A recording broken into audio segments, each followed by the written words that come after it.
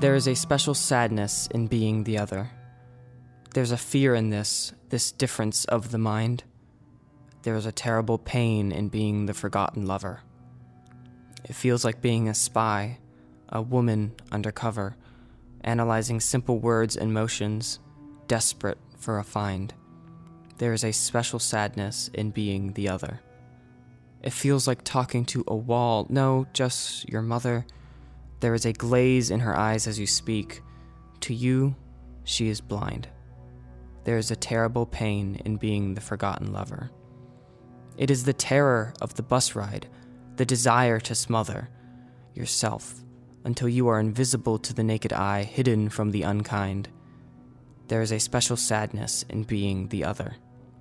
It is the confusion and fear and pain after yet another mistake, yet another unknown heir, once again maligned. There is a terrible pain in being the forgotten lover. It is the agony, the misery of trying to love her, when all they see is just a shadow, you, ill-defined. There is a special sadness in being the other. There is a terrible pain in being the forgotten lover.